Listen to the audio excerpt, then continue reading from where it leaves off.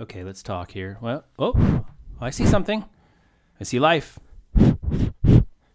Yep, you're breathing on the microphone. Is it working, Mark? It's working. I mean, who knows what's next? But for now, we seem to have a reprieve.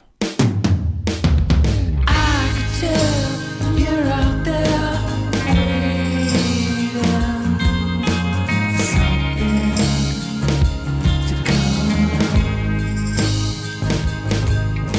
But I believe you're out there crying all day long. I could see your I was just like kind of whining about the fact that I've been on the other end of. Right. So we were talking about how social media is a bit of a danger because you go to, you live somewhere and you take a trip and you go somewhere and you show up and you've decided that of the 12 friends or people or acquaintances or whatever it is, you're only going to see 2 or 3 because you've got like 3 nights to stay or 2 nights to stay. And it's really limited.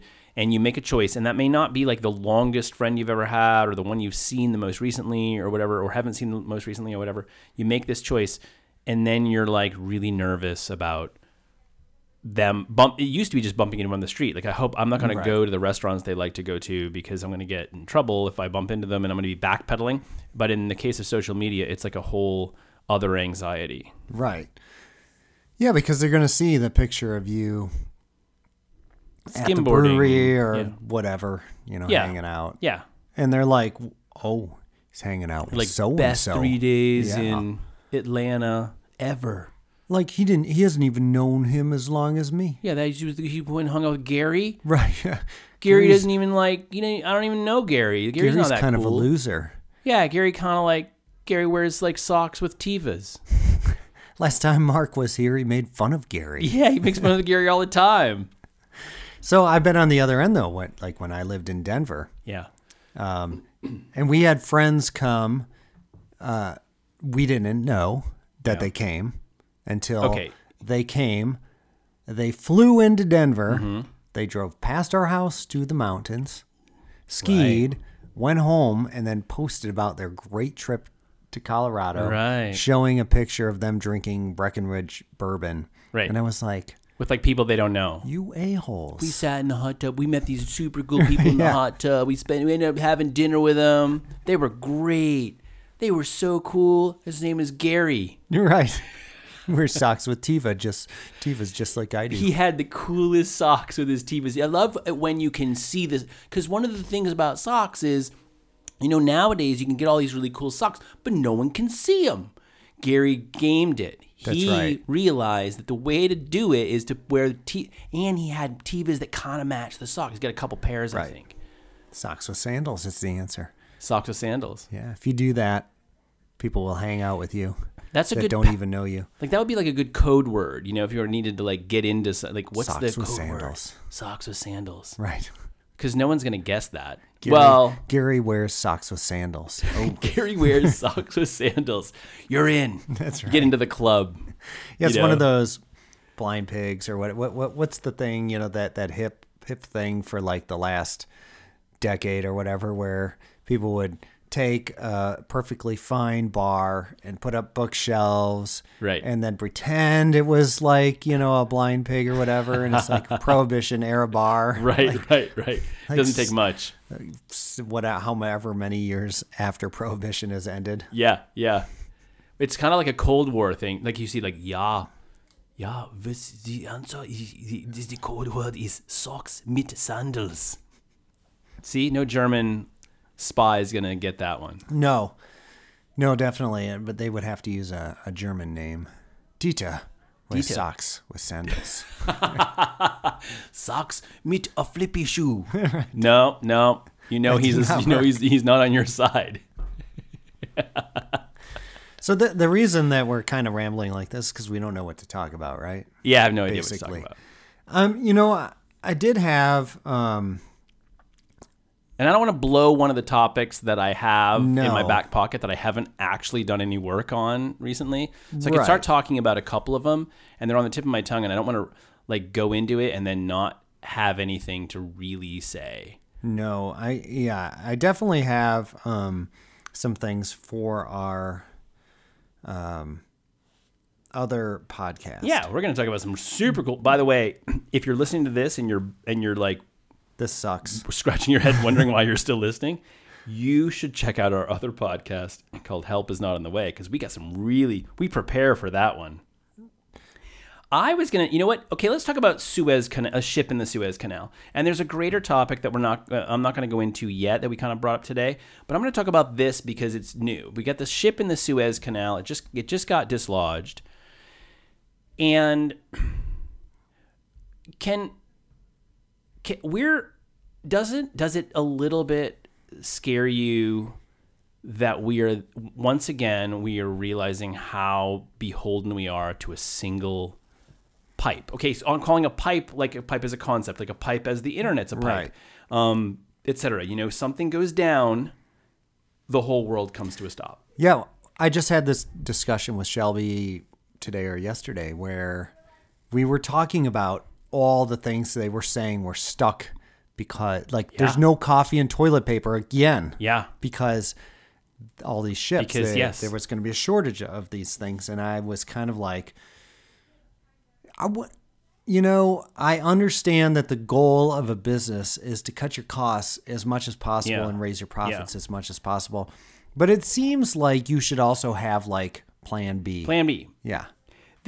I mean, I think that the plan B is an absolute necessity in life anyway. I mean, if you can't, I mean, I don't go looking for a coffee without a plan B if the place is, you show up and the place is closed. How frustrating is that? Right. And then you end up with an entire ship blocking 2 lanes of traffic in the Suez Canal and 50 tankers a day, or what, not tankers, but like whatever, cargo ships a day are stalled out, and we're not getting, I don't know when I'm going to be able to get coffee pods.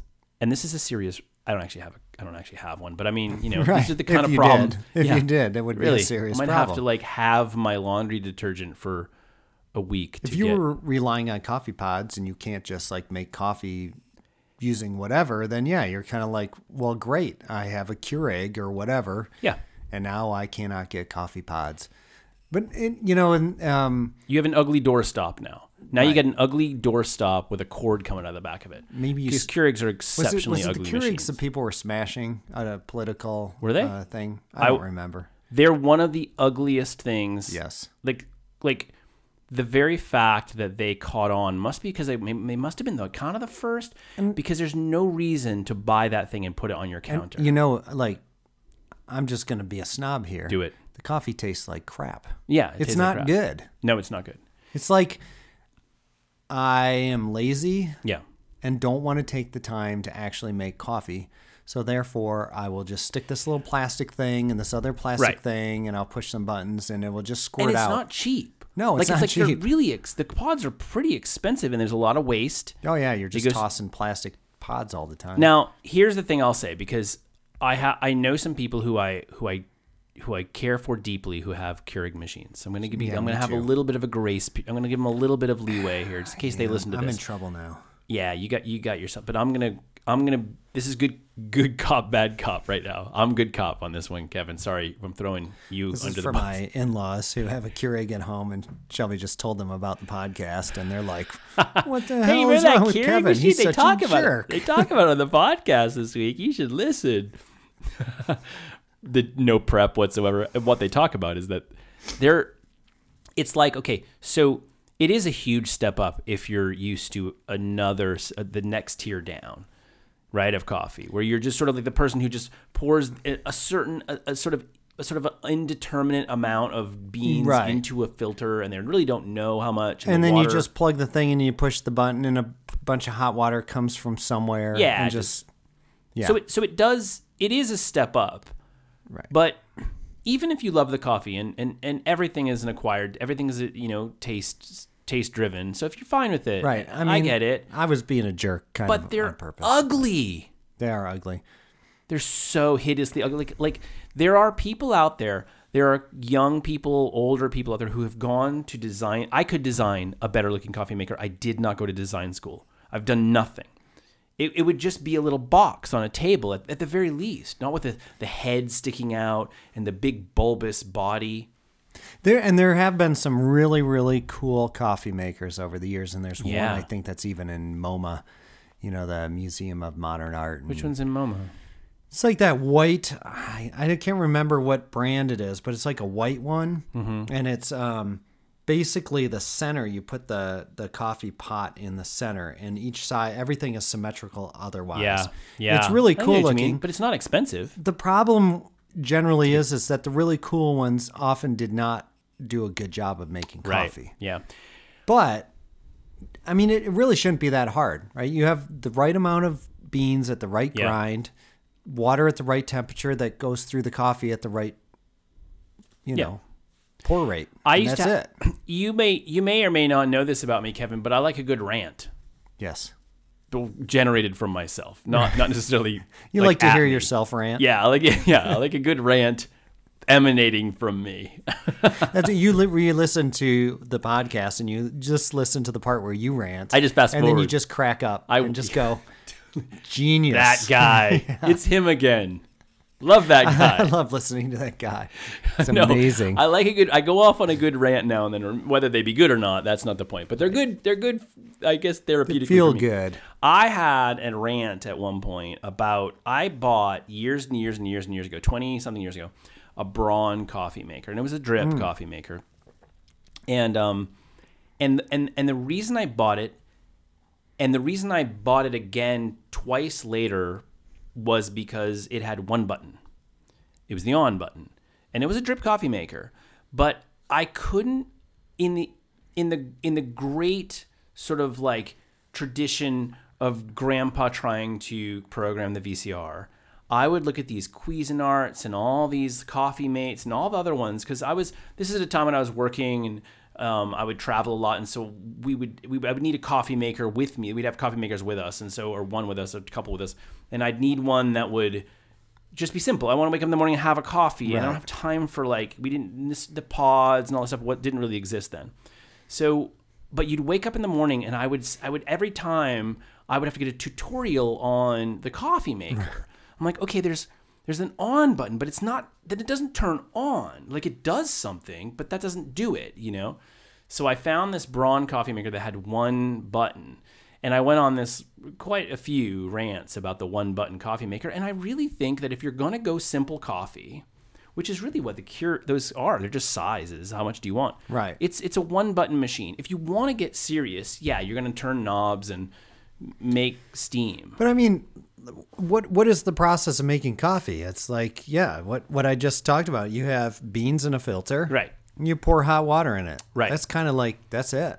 Yeah, every coffee maker except this Braun is like the Windows 12, like it was designed by Microsoft. I don't think there's Windows 12 yet, but Well, when it exists, it's going to be as confusing as a Cuisinart coffee. it's kind of like the little interface on the hot tub that we have. Yeah. And I was saying to Shelby the other day, as I was like, "Hey, you can adjust the hot tub." She's like, "No, you can just do it.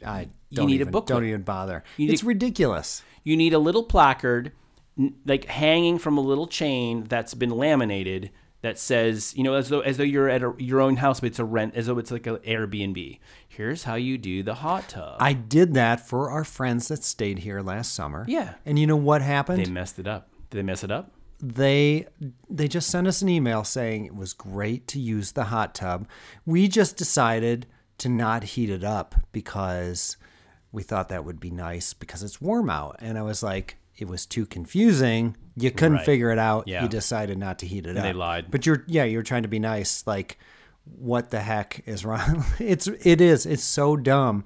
And you use a phone and you use these apps, and it's like, there would be like, turn up the hot tub, turn down the hot tub, turn it on, turn it off. I mean, But no, you had to like push this button 6 times and move these things up and down. And then, once you select the temperature, now you got to push this 4 times until you get to this other thing. Then push the temperature buttons again to select whether to save that temperature you just select. Well, of course I want that temperature. That's why I chose it. Yeah, exactly. It doesn't make any sense. It's feature. It's the sort of like the what do I use the product version of or concept that features equate to value and upgrades.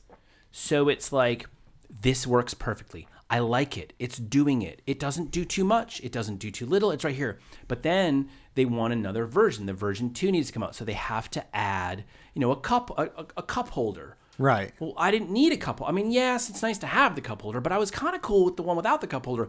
Yeah, but we can't market it there's no excuse to remarket it. Right. If we don't have a new cup holder. And there's no excuse to add another $3.99 to the price if we don't add a cup holder. Great. Now I have a PC, a laptop with a cup holder. Great. That's great. Okay, I don't really need the cup holder, but whatever.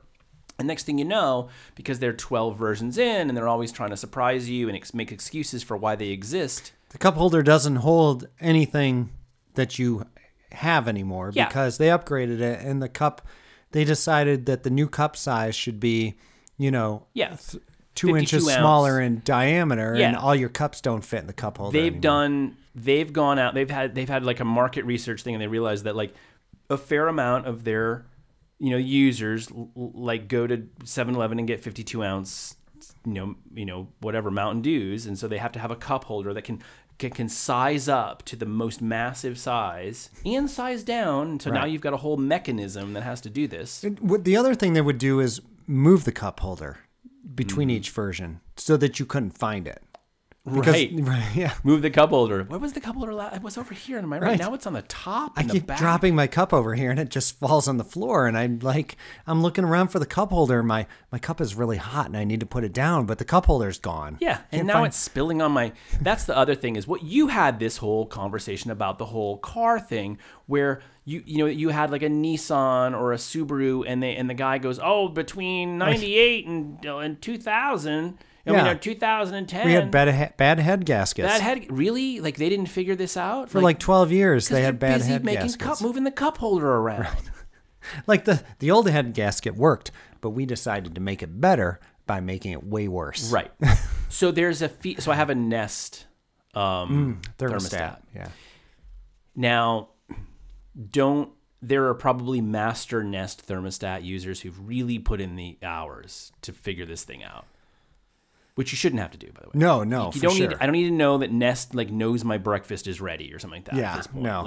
But this is kind of the thing. So it has this day-to-day timer. So you can, and it's obviously really smart that way. You can go into the app and you can have Friday, Sunday, Monday, Tuesday, Wednesday, all the way through the week, and you can set at 7 a.m. I want the heat to go up to 68, and at 10 p.m. I want it to drop down to 56, and this is going to be my thing, and these days I want it to be we wake up earlier on this day and we don't on that day. But here's the thing, they have a copy feature. So I can hold down the day and I can copy the day. It says copy, but I can't paste the day on the next day. I can copy it. It's copied. We're good. I got this thing. It's in my pocket, in my little sort of virtual pocket, ready to go. You just can't do anything with it? Nowhere. Yeah, exactly. It can do all these things that I just can't imagine a human being that doesn't have some sort of complex, that doesn't dedicate a significant portion to their day. I think that this is a major, major cause of anxiety for our parents' generation. It's the reason for ours. It's the reason Donald Trump is president. It's because of Wait, Kevin. I know.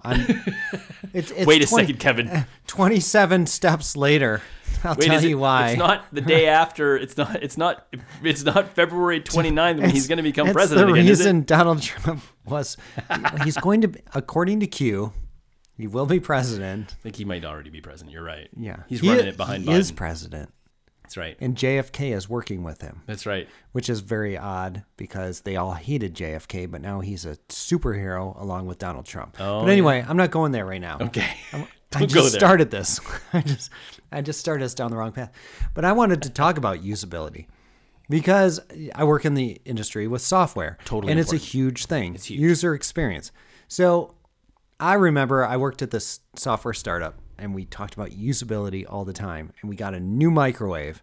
And I went in to microwave a meal and there were no buttons on the microwave. And I was like, what the heck do I don't, what do you do? There's no buttons. There's not a start button. There's nothing. We all like stared at it and looked around. Finally, someone opened the door and the buttons are inside the microwave. Would you want the buttons on Why the would you put the buttons outside inside the microwave? They're Right. so ugly. You know, just having a big metal box on your countertop is so much more pleasant without having to have numbers on it. Right. And so we stayed at the lodge. You know, I won that Yeah. by my ability Your amazing to place ability. second out of 2 Okay, let's take this. in a ski race. Yeah. Okay. Impressive. It's not even because I got second out of 2. I just happened they drew my name and I won Yeah. a night stay at You're B. the local lodge. First guy's here. last name started with an A. So we went and stayed there and it had a microwave. And so in the morning we were going to go skiing. And so we were like, let's just heat up some oatmeal or something. Yeah. Except it's kind of dark where the microwave is. Uh-huh. And I'm like, I'm pushing the button that should be the start button and nothing is happening. Because they've reversed the usual placement of the clear button and the start button. Like, so The everybody... start button's on the right. Yes. typically. They've reversed it. Yes. So I'm pushing the clear button over and over and over. And so, of course, nothing is happening. I have to, like, turn the flashlight on my phone on and shine it at the... I'm like, why? I understand that maybe you're like, you know, I have a better idea. But as a consumer, as a user of a microwave, I want to tell any microwave designers, I don't care. It's like, a bell and whistle. Yes. You might as well put the gas pedal on the other side of the rental car. It's kind of like deciding that you don't like that a light switch goes on by flipping it up. And so you reverse them all. Yeah. Because It's your it just feature. makes more sense to me. Yeah. And then everybody comes in your house and they're like, I can't figure out why the light is turned on, but it's off. it's a meeting. There's a meeting out. There's a boardroom meeting, and probably like 30 of them came to this conclusion. And somebody there once went, "Well, what about if we reverse the buttons?" And someone goes like, "We need a new feature, guys. We gotta come up with something. This is the meeting. The big guy wants something to dazzle him." Believe me, once users start Well, playing like, with this. when you close the door, I mean, your hand's already there, so you go right closest to the closest button. Right. Why would you have to reach another inch and a half over to push the start? Because it's the closest to where you close the door. See what I'm saying? That's like a lot of microwaves here. Like this is something like, obviously I don't know if it's a Chinese saying, but my plate is too full. Yeah. I'm ranting about about microwave design, user experience on a microwave. But the ones where you go to push, you're like, I want 15 seconds. I push 1 and 5 and then I push start and nothing happens. And I'm like, I don't get. And it's like, oh, you have to do time set 1, 5 start. That. Why? It's Why? like, it's like the old websites where you have to start with a splash page, then you have to do it this, and you have to do it that, and then of course for a little while ago, people started just doing a sort of a blog, and you can just really just run through it. Right. And it's like that's all I really want. I don't really want the magical. This isn't art, people. Do you remember? I want to say, oh, that's a cool picture of Kendrick Lamar on the front, and I just want to find out when he's going to be in town. That's Right. all I care. What the new album is. It's all I care about. Do you remember when Flash was the huge thing and everyone had a splash page? Radiohead were like the worst at it, and they're the best. And do you remember that after a while they started putting a skip button? Yeah. That's an indication that nobody wants to do this. The skip button. Exactly. That's what you get on YouTube and they force you to watch at least 4 seconds of it. Right. They're like, skip and ads. you're clicking it. Because fortunately they haven't, like, if you click the skip button, they don't, you don't like, end up at the ad. At the ad. So you can actually just go tick, tick, tick, tick, tick. Oh, great, Mark. Oh man, I blew our sponsorship. Yeah. Well, no, Oh not. man. No, you've just made it so from now on I'm going to end up at the advertiser. Did I? Yeah, They're because going to change it. They're going to hear this because so many people listen that Google is now going to change and make the skip button go straight to the advertiser until thinking. it gets to skip. I Like need 5, 4, 3, you can't click on it now. I think we need to get.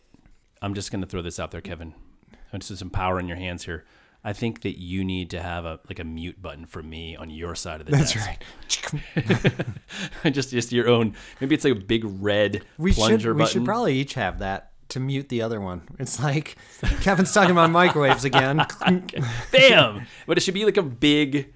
You actually have to slam it down, like one of those game shows. You actually have to slam it Yes. down to shut the other person down, so they know that they're sort of being punished. It is, you know what, that reminds me. And it goes into a little penalty box, like you guys can't talk for 10 seconds. A giant man, plexiglass container comes Kevin down. Kevin gets to say all the stuff. Right. I'm not gonna do that again. I'm gonna throw him against the boards again. I'm not gonna put the stick up so high.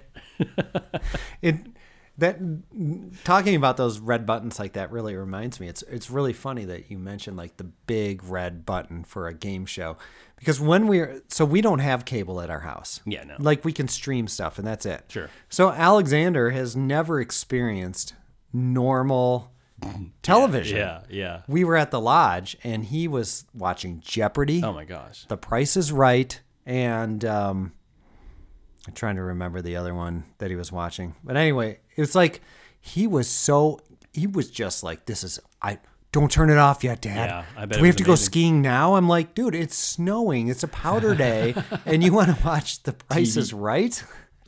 What's also amazing is that we have a whole generation of young people growing up that haven't experienced the schizophrenia of a TV commercial break. Right. And I mean it, because Go you're get your talking about popcorn. the whole compression rate, where all of a sudden the show you're watching at normal volume just gets compressed. The commercials come on right. and they're blasting, and that's just compression, people. Like there's actually limiters Yeah. on the actual volume, but what they've done is they've done the compression. They've thing where adjusted everything they up cut to the maximum. Yeah, they cut the peaks off, and then they bring everything up to the volume. Right. So you're listening all mid range at at the normal volume, which sounds like you've doubled the volume.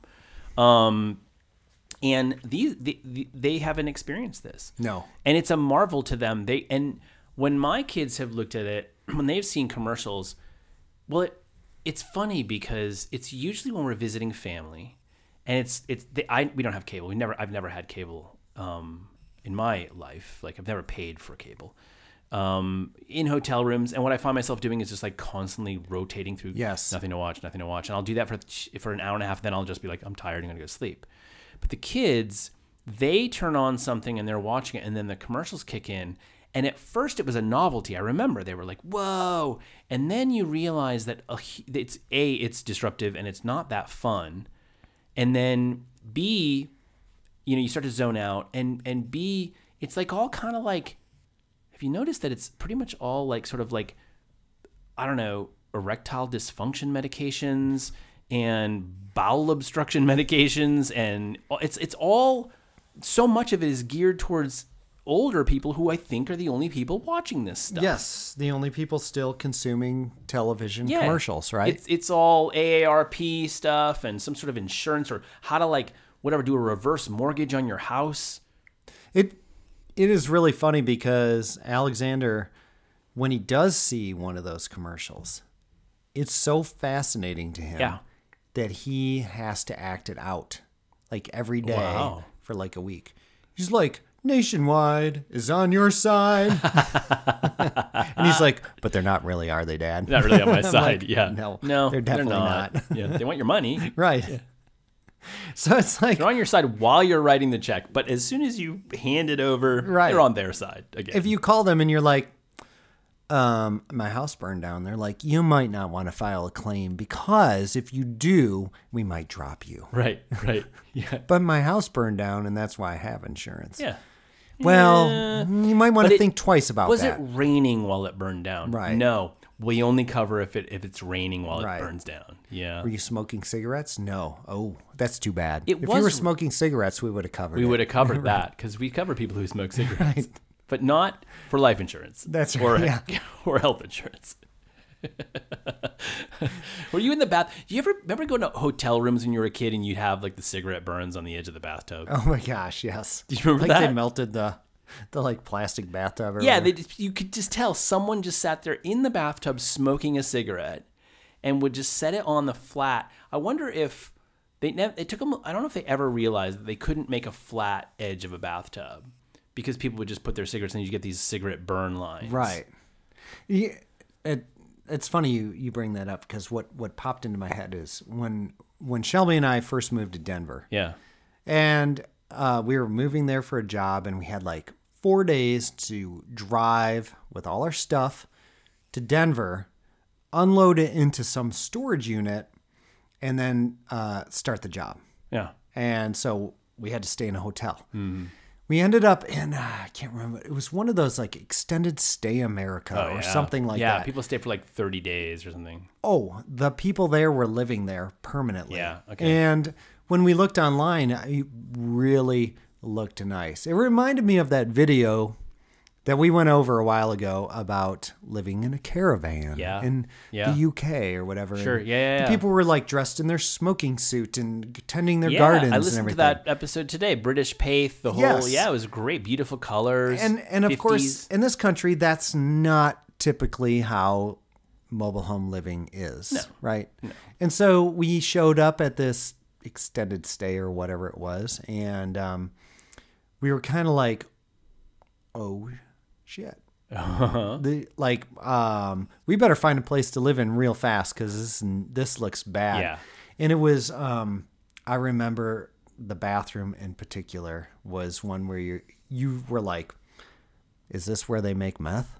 Because this looks really bad. And the tile was bulging off the wall. Yeah. And you're like, I don't even want to look behind there because I know it's just mold. It's toxic mold. Black mold. So you're like trying to shower without touching anything.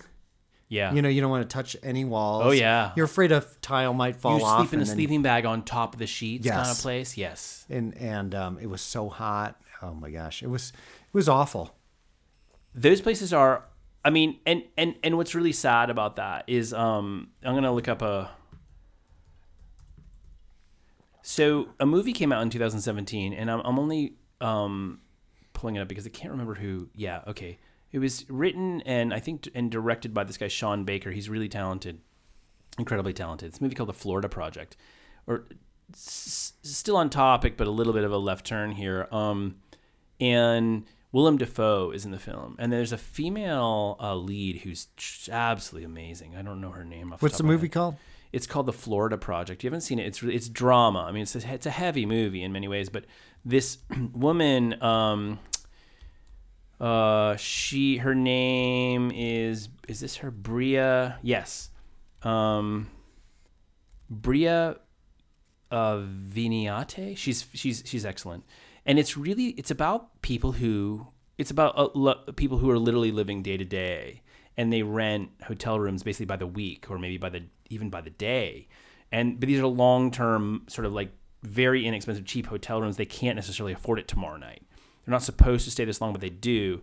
It's a really great film about this because, you know, what you're talking about is clearly that kind of hotel will be for people for a spectrum of people. Right.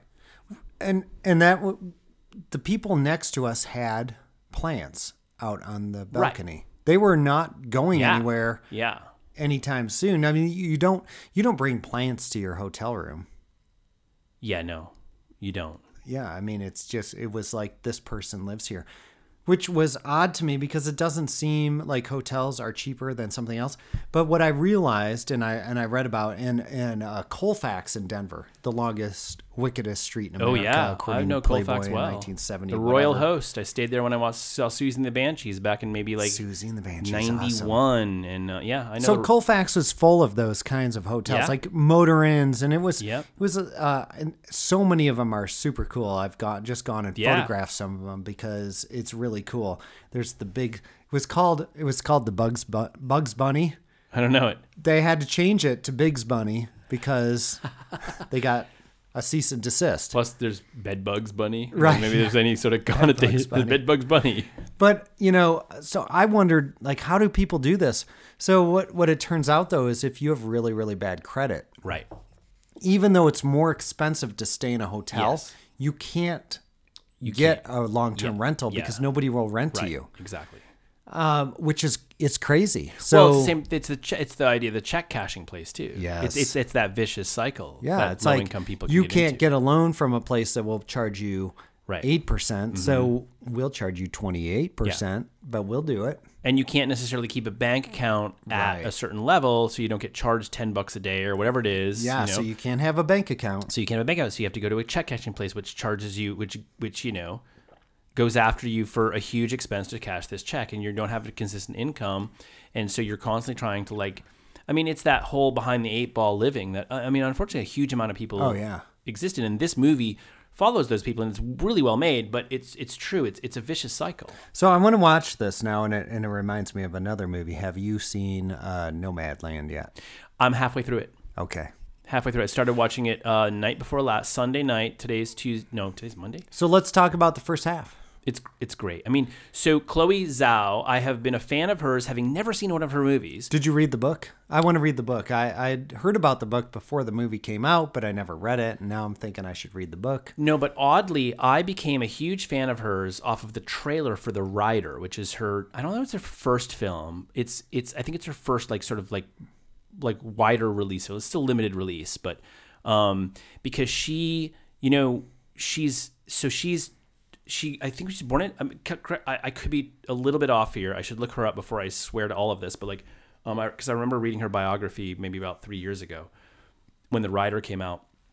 She is born in China, educated in China, but I think came to New York. She's literally one of those human beings that, thank goodness for her. And Sean Baker, by the way, who did Florida Project, is a similar person. They are born to tell stories through film. And many people are, you know, great, huge film. Spielberg, they are too, but these are more like deep human interest stories. And her name is Chloe, and I think her last name is spelled Zhao. Forgive me if I'm pronouncing it wrong. She made a film called The Rider, and one of her and it was acclaimed and an excellent film. But one of her great talents is, in one of the ways she's been able to make films and keep them inexpensive, she finds great stories, but she also stars non-actors. So The Rider is a film about a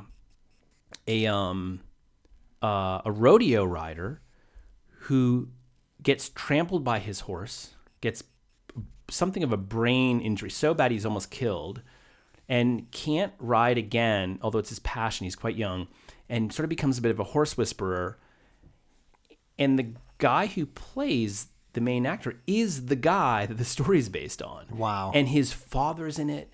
There are no professional actors in the film. And as I understand it, I think Nomadland is the first movie she ever made with a professional actor, Frances McDormand. And Frances McDormand, as I recall, was apprehensive about taking the film, although she loves her as a director, because there was a conversation that I'm going to be the only actual actor in this film. And do you want to change your style as a director for that purpose? You know, to do that, you know, that's a whole conversation about people who are truly embedded in their art. And Frances McDormand has been embedded in her art, and she, the character she plays is so necessary for someone as good as she is. You can find a natural talent like that. There's Beasts of the Southern Wild, which has some amazing local talent in it, new talent in that film. But in Nomadland, gosh, finding someone as incredible as Frances McDormand to play the lead, but it would have been tough. It was. Now, what did you think about? Was the movie uplifting? Was it depressing? Again, I haven't seen the end. Okay. What I think it's beautiful. It's human.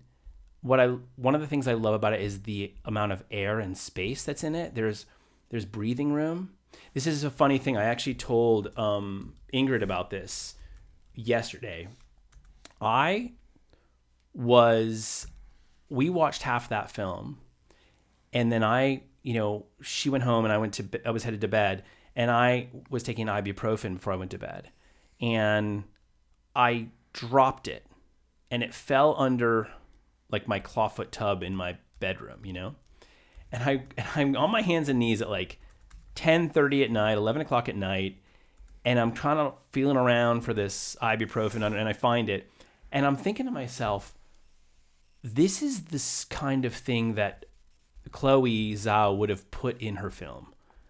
Like a moment like this. There's no real purpose to it, but it's just a real thing that happens to real human beings. And it's vulnerable. It leaves space. It's not just action point to action point or drama point to drama point. It's this sort of like, it's a pacing thing. And it was really funny because I do feel that that's one of the great things about Nomadland and what I've seen of it so far, which is, by the way, I have kids, you have kids. I can't watch a whole movie through in one sitting. One sitting. It's It almost is impossible. It took us 2 nights to watch it because 2 is great. 3 is normal. Is realistic. 4 sometimes. 2 is a success. And I think it's a great film so far. And so you haven't gotten to. I'm not going to talk about this guy Bob too much, but he's an the actor. cheap RV living guy. I mean, he's not really an actor, but he was. I mean, he's not the only one who is a real person who is not an actor, or who I was impressed with what they were able to do in this film. I should say there is another actor in the film that I know is an actor. Now, I can't say that she has only non-actors in this particular film, because now I think about it, she does go to a sort of like a trading post in the middle of the sort of the sort of like camp area they're in. Right. And I think it's this guy, and I looked him up here now, David Strathairn, I think. He is, yeah, it's him. He's a great actor. So there is another actor in it. And he is a great actor. He was in Good Night and Good Luck. He's in LA Confidential way back when. He's in Lincoln. He's in several films. So he's very, very talented. So yes, there are other actors in this. Right. And so it's good that I realized that. And the reason I asked about what you thought about the movie was, so Shelby and I lived and Alexander lived in our van for like 4 months. Yeah. A couple of years ago, before the pandemic. Yeah. And we were more along the lines of the van life crowd. Yeah. People who obviously chose the life. Yeah. And, a lot of these people, either they quote chose it because it was the only way that was going to actually make their retirement last happen. Or yeah, they were the only way to stay financially solvent, or they were just kind of like, I don't have a choice, I lost everything and I have to live in a van or whatever. And I think they did a pretty good job. Like when you saw them camping in different places, you saw all sorts of things. Yeah. People with a tent, people with like a fifth wheel, super duper sweet camper that probably cost as much as my house. It's a come as you are kind of. Which was super cool to see that it was pretty realistic. But what Shelby and I kind of felt at the end of it was more kind of like down than up. Yeah. And I know a lot of people said it was very uplifting to them. And I was like, I don't know. I mean, I loved it. I thought it was great. I thought it was really well done. But the problem is that I feel like I've just seen enough of the reality of how people have to make ends meet in this country for me to find that living in a van so you can make ends meet to be uplifting. It's a really tough. I get what you're saying, because we go to films, we look at film for an escape, right? Right. But therein lies the great question of the art. Like if you end it, if you're capable, if it's not a documentary, if you're able to choose you're writing it and you're directing it, and you get to choose the ending. Does she meet the man of her? Is it a Disney ending that, and I'm obviously going to extreme, but I'm just saying, like, but let's be honest, like, that's not the way life is. Right. And so there are people, again, like Chloe Zhao, who are mirrors for the actual human condition. And then there are, I'm actually not judging either I'm sort of saying there's got to be room for both to exist, because then there are the Spielbergs. Not all of his Spielberg's movies end so Right. positively, but for the most part, Yeah. And then there are there's the Disneys of the world where everything has to end on an up note, and we all have to walk out of this theater feeling good about ourselves. Yeah. And I tend to be one of the ones that I'm usually like, ugh, that Yeah. person should have died. Oh yeah. And yeah. then people are like, that's depressing. I'm like, but that would have made it amazing. It would have right. been a great movie. Yeah. And now I'm just kind of like, Yeah. You end up but- with you kind of end up with like so we started watching, because we had the kids with us. We started watching that movie Seabiscuit last night. oh, right. Yeah. I've seen it before Yeah. a long time ago. It's okay. Truthfully, it's pretty soft. There's some kind of, especially if you're young, our kids are watching it. There's some fight scenes that are kind of harsh to look at. I mean, not damaging, but they're kind of Right. harsh. But you can kind of tell like everything's going to work out for all these. Yeah. We're all coming to a sort of like a pinnacle where we're all going to be fine. We're going Right. to channel into this stream, and we're going to have our difficulties. We're all going to be okay. And that's a great thing, because we are going to be all right. Right. It's going to be all right, and we have to sort of tell ourselves and our people this. And but and with Nomadland, like, I'm not criticizing. No, I by any understand. means. Although maybe I'm criticizing the U.S. Yes. in our well, right there, it is. inability to be compassionate and empathetic Right. to other. Like, anytime that you can decide that the reason somebody else doesn't have what you have is because they're lazy or they didn't work as hard. Maybe they should have made better choices in life. Or if you have, let's talk Elon Musk. We've mentioned him a couple times in this podcast. Bezos. There are tens of thousands of people well below them that are living, that have more money in their bank account or investment portfolio, whatever, than their grandchildren, and their grandchildren's grandchildren could ever do anything, like could ever go through in their Right. whole lives. And they have a 23,000 square foot house with rooms they've never been in. Right. And there are people, and Living. I'm not saying, never would I say that you should give it all away, that you don't deserve it, that you haven't worked hard for it if you have, and I hope you have, or even if you're just lucky, Right. good for you. Yeah. If you're enjoying it and you're respectful to humanity and hey, if I had tons of money, I'd be enjoying it. I'd try to be.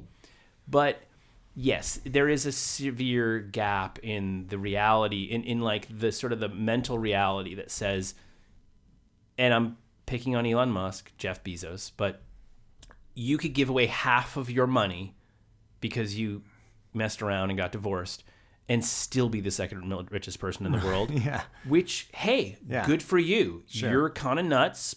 You're Lex Luthor, but you came up with a good concept and we need you. We kind of Right. using you every day. But let's think bigger picture here. How much of this can you hold on to? How much do you really, really, really need? Even if you're spending $1 million a day, $4 million a day. And I, like, if you're going to be, it would be awesome. This is my thinking. It would be awesome for people to be wildly successful in saving the human race, Oh gosh, yes. as opposed to getting Saving- me toilet paper faster Yeah. and cheaper. Yeah. Because, like, you know what? I mean, it's great. Now Jeff Bezos is dedicating, I don't know, $10 billion to the environment. It's like, I don't even want to talk about what kind of environmental destruction and global warming occurred because of Amazon. The irony of calling it Amazon and then mowing down Right, yeah, Amazon. mowing down. Not him necessarily, but Right. the concept of So, capitalism. And I guess it's just hard. I always have a problem with philanthropy because it's usually after you've abused your position course. to make yourself filthy rich. Yeah. That you then decide you set should up do a something foundation. for the little people. Yeah. It's like, well, they wouldn't be little people if you didn't like step on their faces, Right. on the way up to the Sorry top. about your face. Right. But here's some, yeah. Can you get back to the widgets? Get back. Yeah. Yeah. I mean, Not I going to think, make themselves.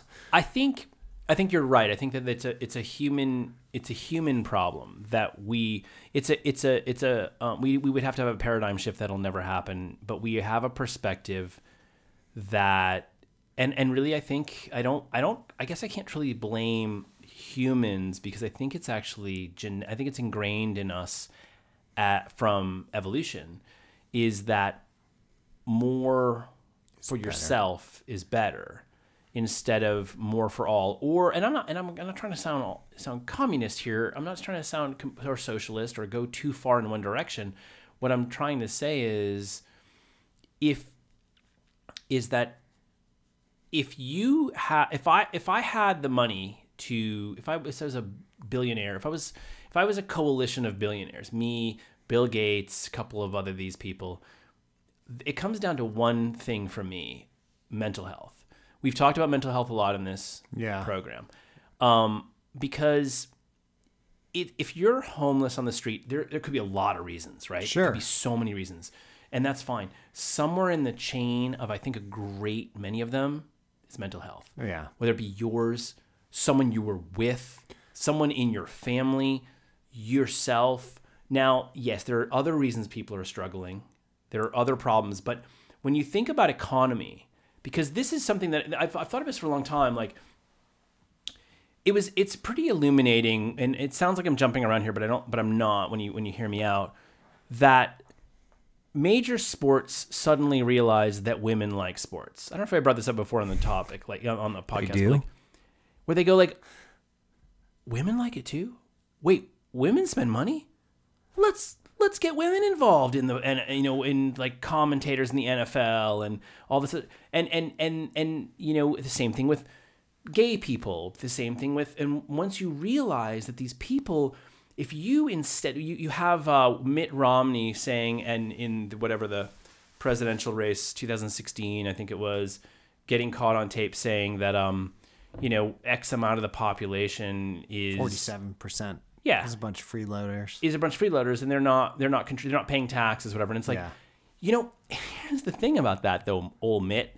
The problem isn't that 47% of the population is not paying taxes. The problem is we're not lifting the 47% up out of poverty so they can pay taxes. Because most of them aren't sitting around going, this is awesome. Right, I'm living in this hellhole of an apartment. I've got bed bugs and cockroaches. But I don't pay taxes. I ain't paying taxes, baby. Woo! That's not what they're thinking. So if you look at, and I've thought for a long time about the African American population and how for so long that population has been kept down.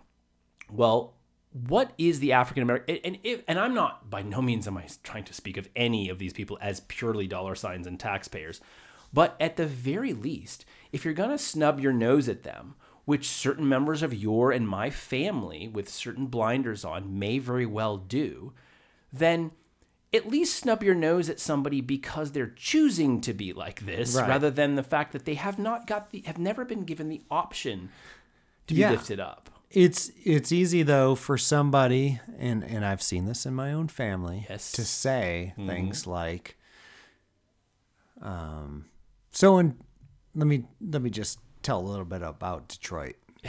not that I'm a Detroit expert, but I've spent a lot of time there. I have talked about it. I've written about it. I've photographed it. And, there was what they called white flight, which was the wealthy white people, not even just wealthy, but wealthy enough that you could get out of Detroit, move somewhere else. Yeah.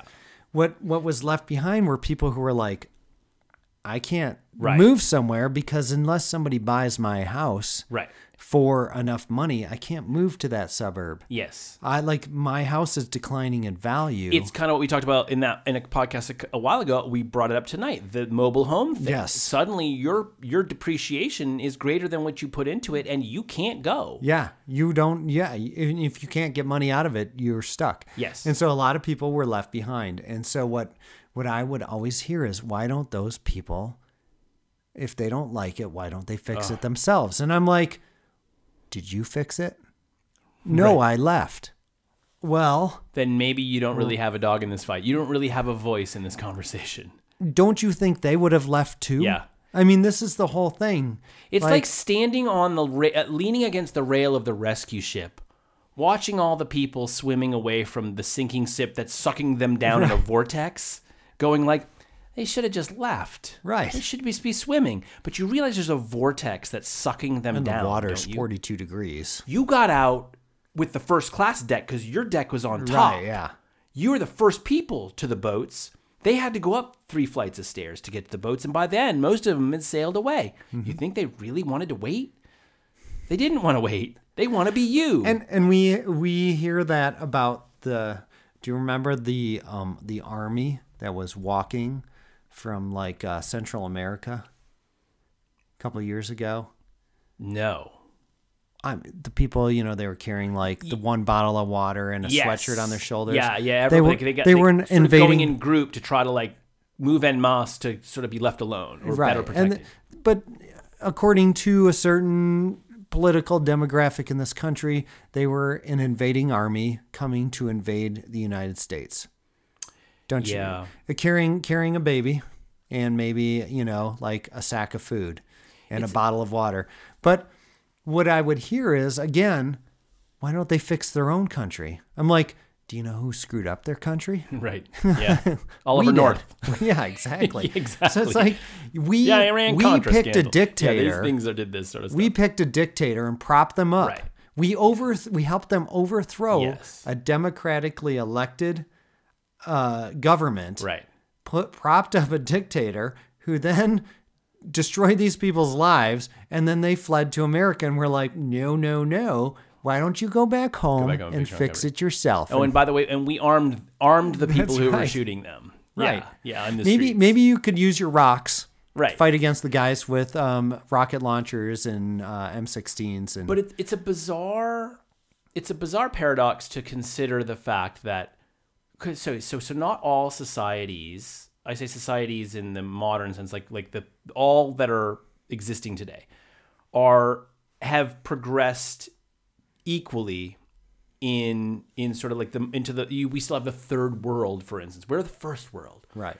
If you got a third world, then someone's behind. They're not there yet, right? Right. Well, we weren't there yet either at some point. Yeah. We weren't there yet, 150 years ago. We weren't there yet during the Civil War. We weren't there yet before that.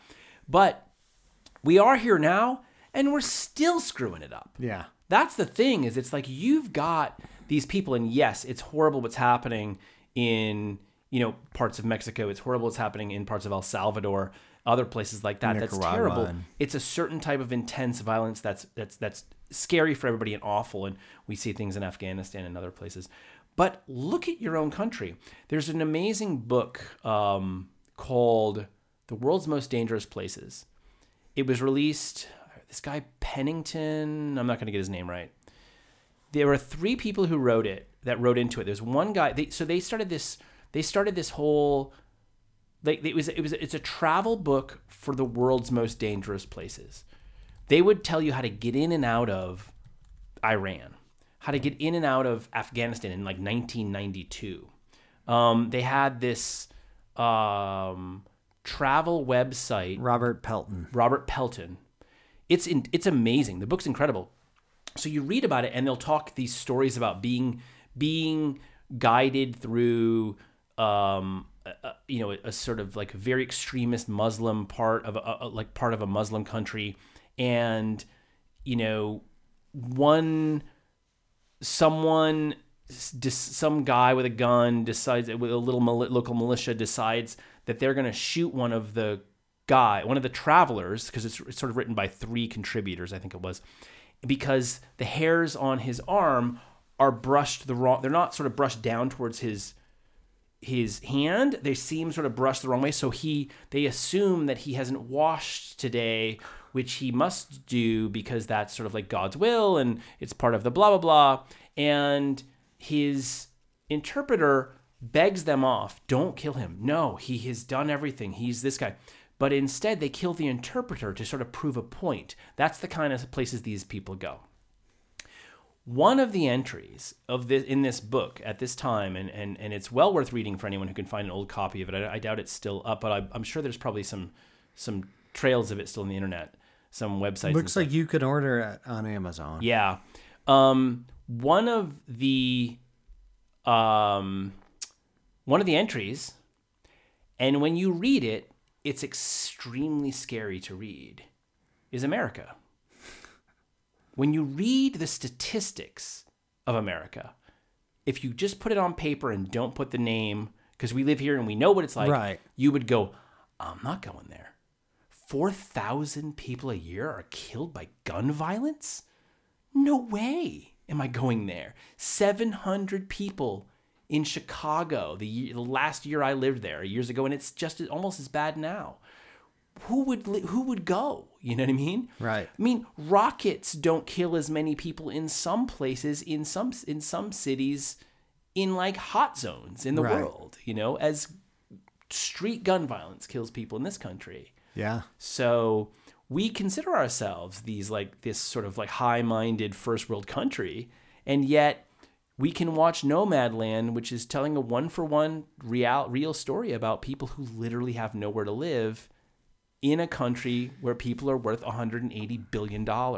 Good job bringing it back around, because I forgot that's what we were talking about. But that was my whole intention, was asking you what you thought about it, because that is exactly the whole place my brain went to, and shall be the same after we both really wanted to see it. And we had heard these things, and people were like, oh, it's not just, it's very uplifting. It's very inspiring. And I was like, I don't know if I'm inspired by the fact that people have to figure out how to survive in the United States. Right. Like, I think that in the United States, we should have figured out by now Yeah. how everybody can survive. Yeah. Like,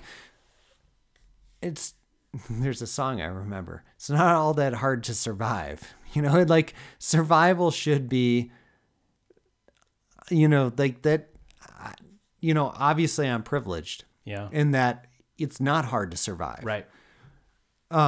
And I don't think it should be hard for most people. Obviously, there's going to be exceptions always. Yeah. There's homelessness in most places, but many countries like Finland or, you know, different Scandinavian countries have figured out how to not have very many homeless people. Yeah. And it's basically give them a place to live. Right. Right. And people say, well, why would we give something to somebody for nothing? And it's like, do you not think that putting them in prison or jail or whatever isn't giving them something for nothing? It's giving them a place to live. Yeah. And it's not the appropriate place. Right. Yeah. And while we're giving them a place to live, those that don't have a place to live, those that aren't being taken care of, are out there doing severe damage somewhere. They're showing up at shopping malls with guns. They're showing up at elementary schools with guns. They're abusing their children. They're just living a living hell.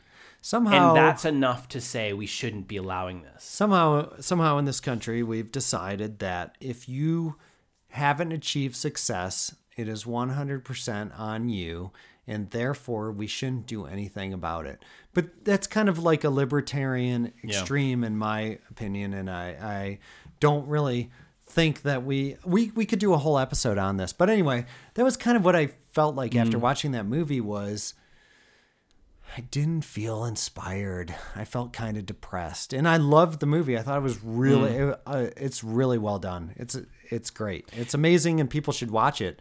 But I certainly, after reading the reviews and what people said and how beautiful it was and stuff, I was kind of like, I don't know.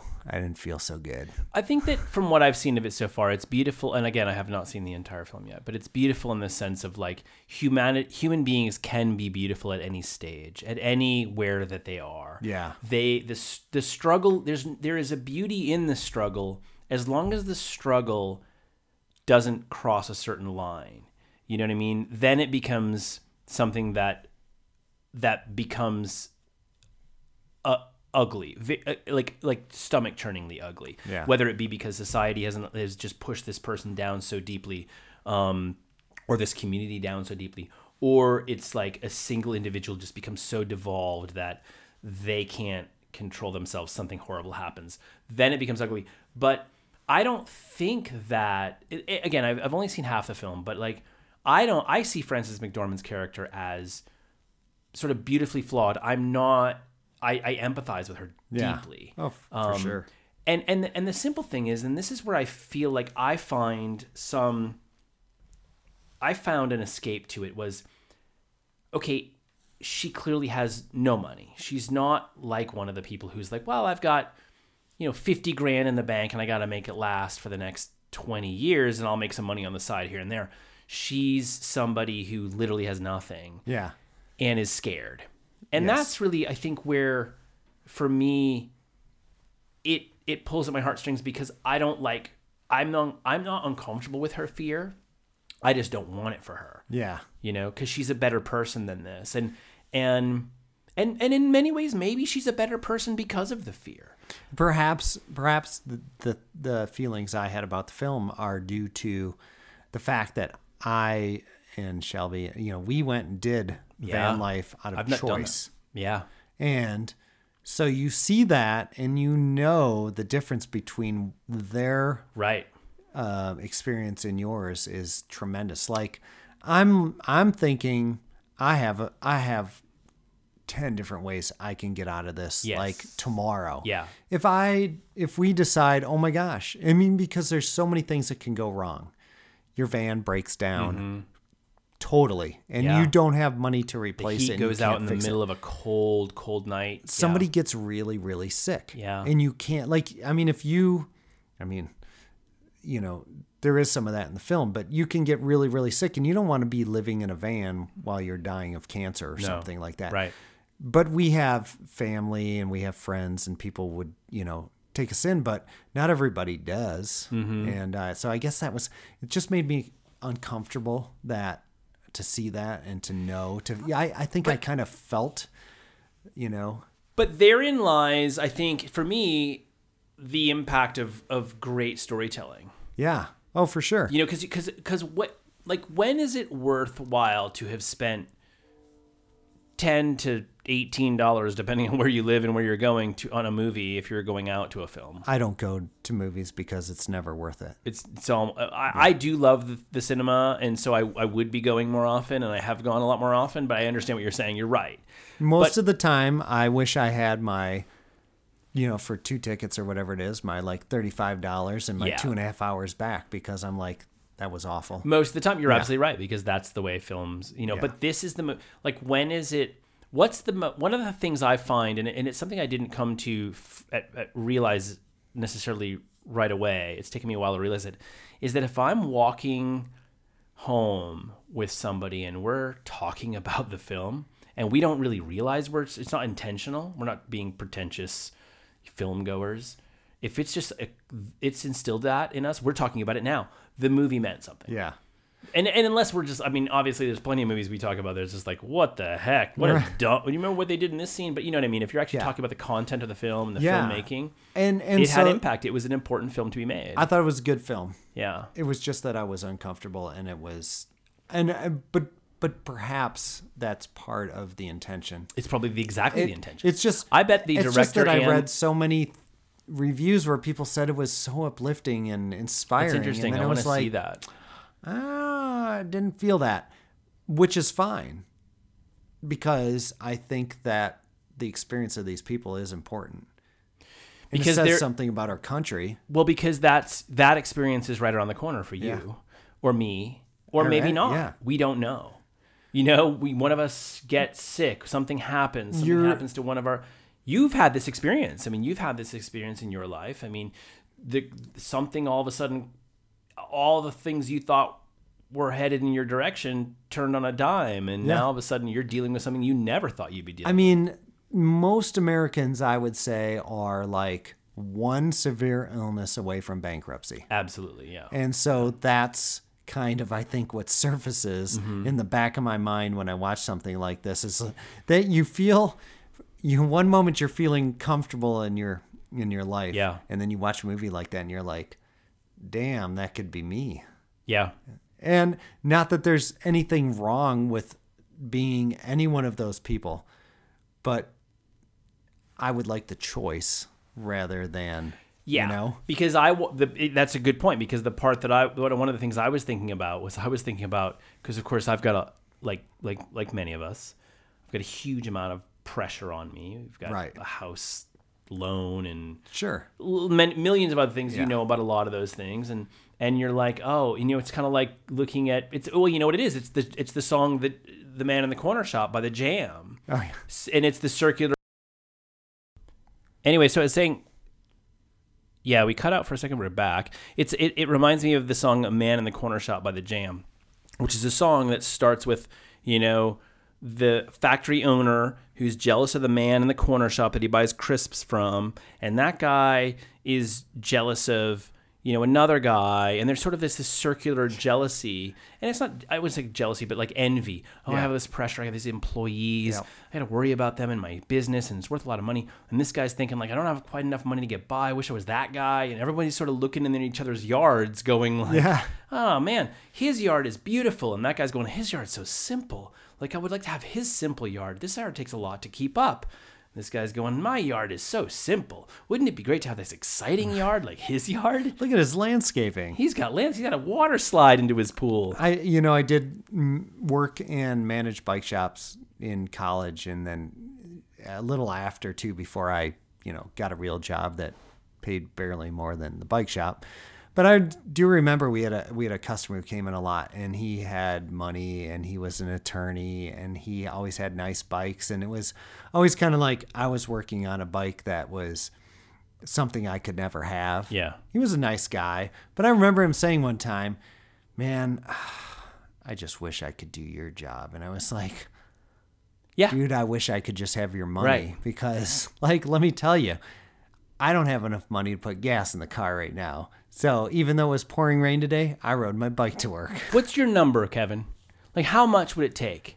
Like, let's just say you worked your tail off, Wall Street, tech, whatever, and what's your number? Like, if you were like, if I just had X, So because it's not $1 million. no. It's more. Yeah, well, I mean, it depends. So, for instance, I could quit a big high-paying job with a lot less than $1 million. I would still have to do something. No, let's just let's just call it like if I just had, and I'm not talking. It's obvious to say you had $7 billion. Like, so I want to be able to just not do anything, and it's just Shelby and Alexander and do I your can thing. And the kid's gonna go to college, and you're not gonna be buying necessarily a new McLaren every year.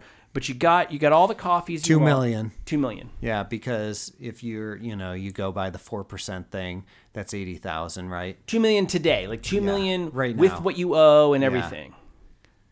Yeah, I think that's right. And that would not be living extravagantly, because that's 80 grand. Yeah. If you take 4%, which is kind of like the thing, they say. Yeah, but you could also chip away at it, because you ain't gonna live forever. Right, that's true. And so you don't could want to take leave out a any little to your more kid. than 4%. He's gonna be a spoiled brat. You leave him $2 million. That's right. Yeah, he's not getting anything. So I take out 5%. That's 100,000. That's 6 figures. We can make it on 6 figures. You do pretty well. Yeah, I think I'm gonna say you got an extra $35 million, Kevin. 35. I could do 35 million. Right. I mean, it makes sense, because you want to take out 10%. That's 350,000 a year. Yeah. It's the Because you need to replace your Tesla annually. It's the Dom Perignon that does it, Kevin. Right. It's the Dom Perignon. Well, and If I could just get out of that. you don't like to worry about whether the Tesla batteries are going to go bad. You'd rather just replace the Tesla every year. Yeah, I mean, you know what? I mean, it's like, I can't sleep in the same It's like, who wants to sleep in the same mattress every week? How do you keep your wine and a rare whiskey collection stocked Right. on any less Yeah. than 100,000 a year? Yeah, it's true. Yeah, I need to and then there's that like gold flake toothpaste I like. Right. Yeah. Yeah, and there's platinum jewelry. And the house you live in, it's like a Dwell magazine, spread. Well, no, that's the house that I have shot for Dwell magazine. I live Right. in a different house. I wouldn't want anyone to go, No. Because you could fall off the staircase and die, because of course there's no railing. there's no railing in Right. that house. Yeah, there's nothing. There's no safety in that house. No, and Yeah. everything is There's bare electrical wires because they're cooler looking. and They look everything better. is pointy metal and cement. It's basically and glass. Yeah, the coolest thing I don't know if you've noticed this, but this is the cool thing in architecture is if it could kill you, you need to have it in your house, and you need to have photographed children playing around it. I gotta I'm gonna find this movie. I'm gonna talk about it next time. I got to figure it out. It was a movie. It was awesome. It's based around a restaurant that's called like The Ugly Truth, or I don't know what it is, but you go in there and it's like designed by the fancy architects, and you like hit your head on stuff. And I did that once. I went to an Ian Schrager restaurant in New York. It's part of a hotel. I can't remember the name of it. And I was there with a super rich guy who was a jerk. He was such a jerk. I didn't know him. I was with other people, and he happened to be along. And I was sitting there waiting for our table, and I had a wine glass, and you're sitting. This is not a joke. There's these big sort of like round sort of support beams in the sort of area you're waiting, and the bench that you sit on surrounds it, right? But it surrounds it sort of like offset. So it's wide enough to sit on one, maybe like 3 people could, but then it starts to taper off as it goes around it. So you're kind of sitting on a sliver of it because you're like 5 people, and you're like, it's what like the heck 4 is inches wrong deep with this where thing? you're sitting on. And then they have the little tables that are just these little pedestals that are sort of, whatever sitting there, and they're slightly rounded at the top. So you're sitting your wine glass with like a $17, $22 glass of wine, because it's the cheapest one I could get. And it's like offset by maybe about 6 degrees off, like center. And I'm going like, it's just going to slide off. And it was so nerve wracking that I couldn't even enjoy it. I'm like, I just got to hold my glass and kind of sit on one cheek. And you know what? But that's the thing. That's what people do. Rich people like to be uncomfortable. Well, have you ever seen, I think it was, I don't know if it was Instagram or Tumblr or something. It was called The Unhappy Hipster. And No. it's basically... it's a really comfortable recliner. It's like Dwell magazine photo shoots, but because nobody ever smiles in a Dwell magazine photo shoot. Right. And so it's like... Or it's a really contrived smile. Like, it's like, oh, we're roasting broccoli. Brussels sprouts together, me and my 5-year-old. She's stirring it. We've never cooked in here because it's totally an awful place to actually cook. Right. It's been like steam cleaned every time we use it, and my 5-year-old's baking with me. They show these, it's like a modern dungeon, and they're not smiling, and it looks like if you fell you would die. And so it's everything is like it's called The Unhappy Hipster, and I'm sure you can still find it, but it's pretty entertaining. But hipsters, they're so happy though. I don't know how it's like a real weird. That's so strange. Are they? They have lots of student debt. They're very unhappy. On the next episode, hipster student debt. Okay, Boomer. I'm Mark Dustin, and that's Kevin Ballman. And this is which one? This is Are We Recording? Yes.